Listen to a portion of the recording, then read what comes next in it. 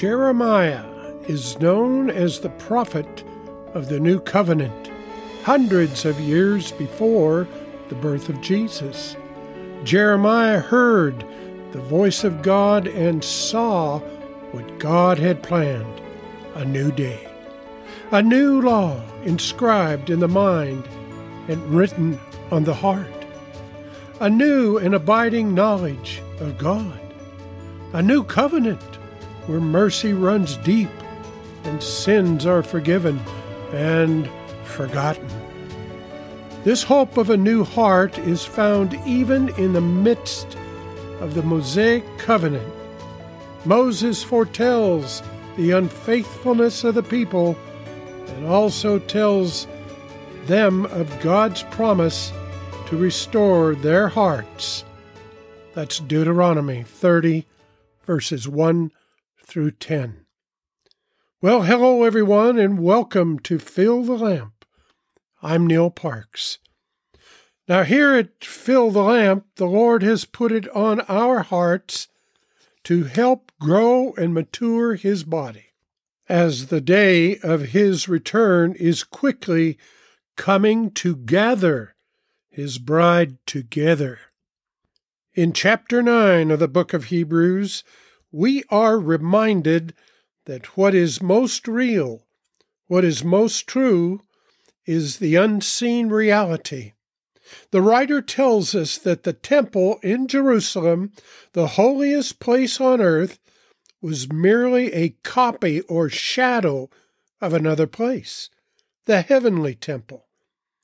Whatever took place in this shadowy temple could not change the realities of estrangement from God, sin, and death.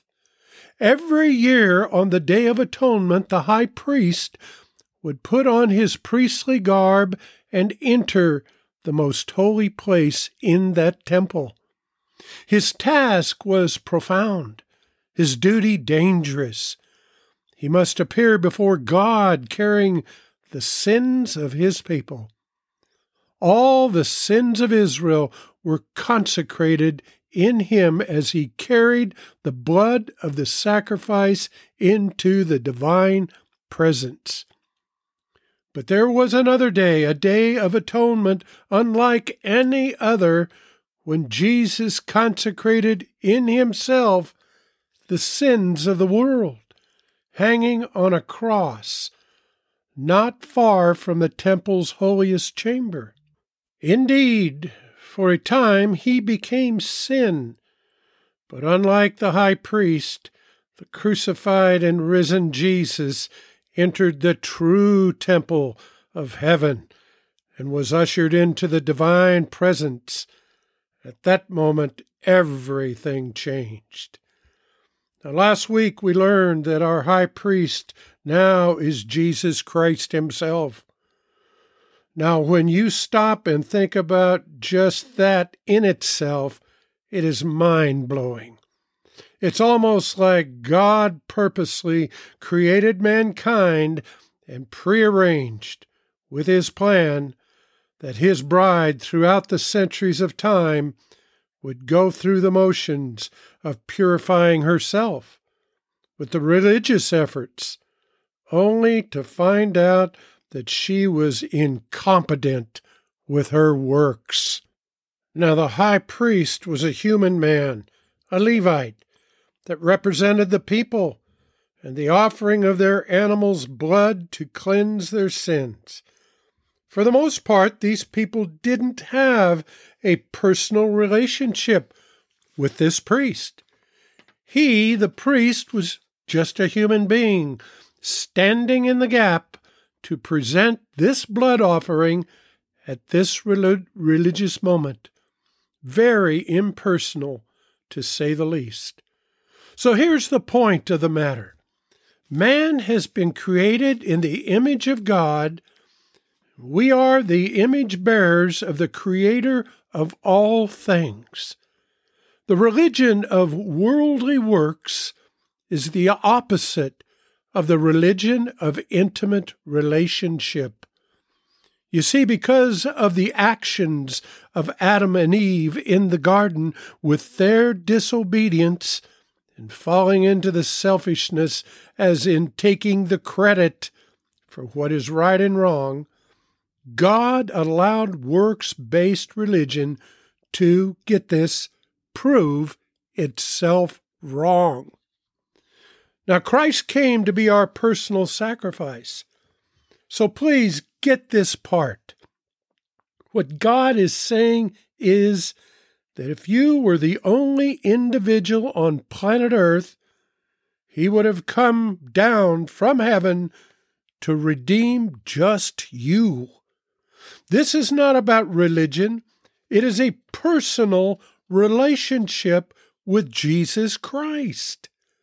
He is our high priest, our personal high priest. He is our advocate. He is our forgiver of sin. He is our life. So the best example of how personal your relationship is with Christ, you find it in Luke 23, verses 30 through 43. Let's read it. About the two thieves that were hanging with Jesus at Calvary. Let's pick it up in verse 39. Then one of the criminals or thieves who were hanged blasphemed him, saying, "If you are the Christ, save yourself and us."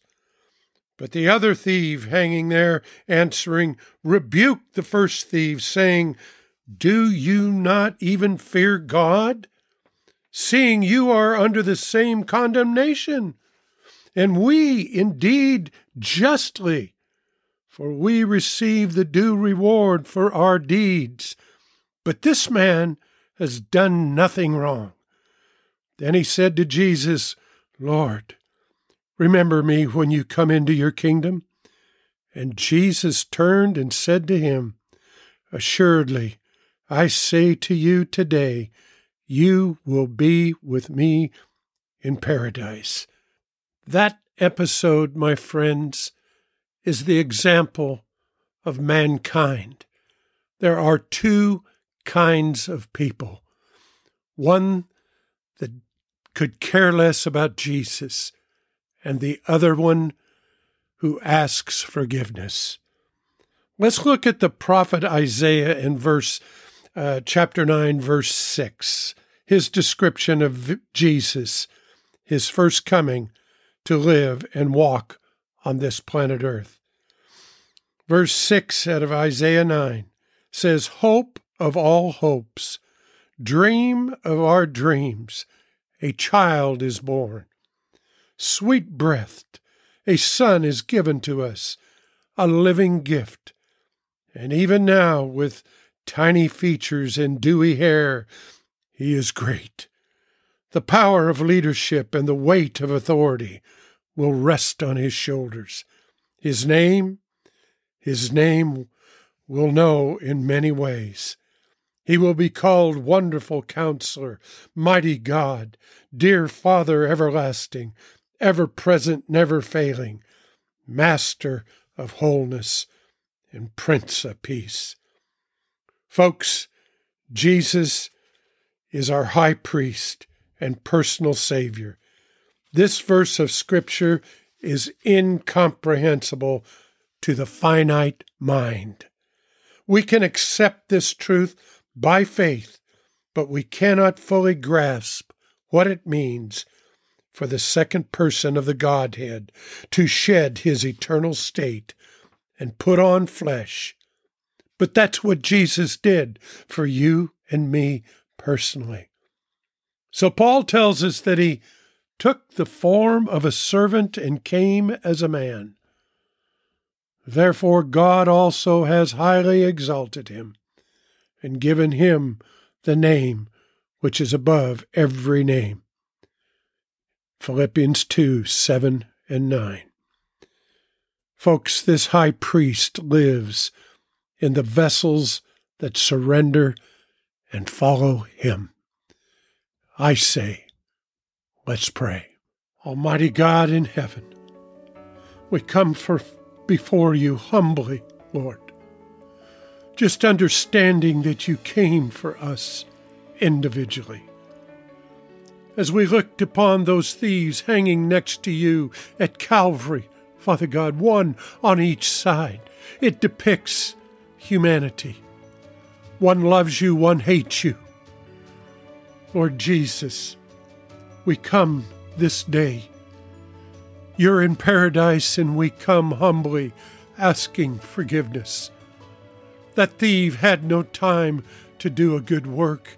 He'd had no time to pay tithes and give an offering. All he had was you to look at.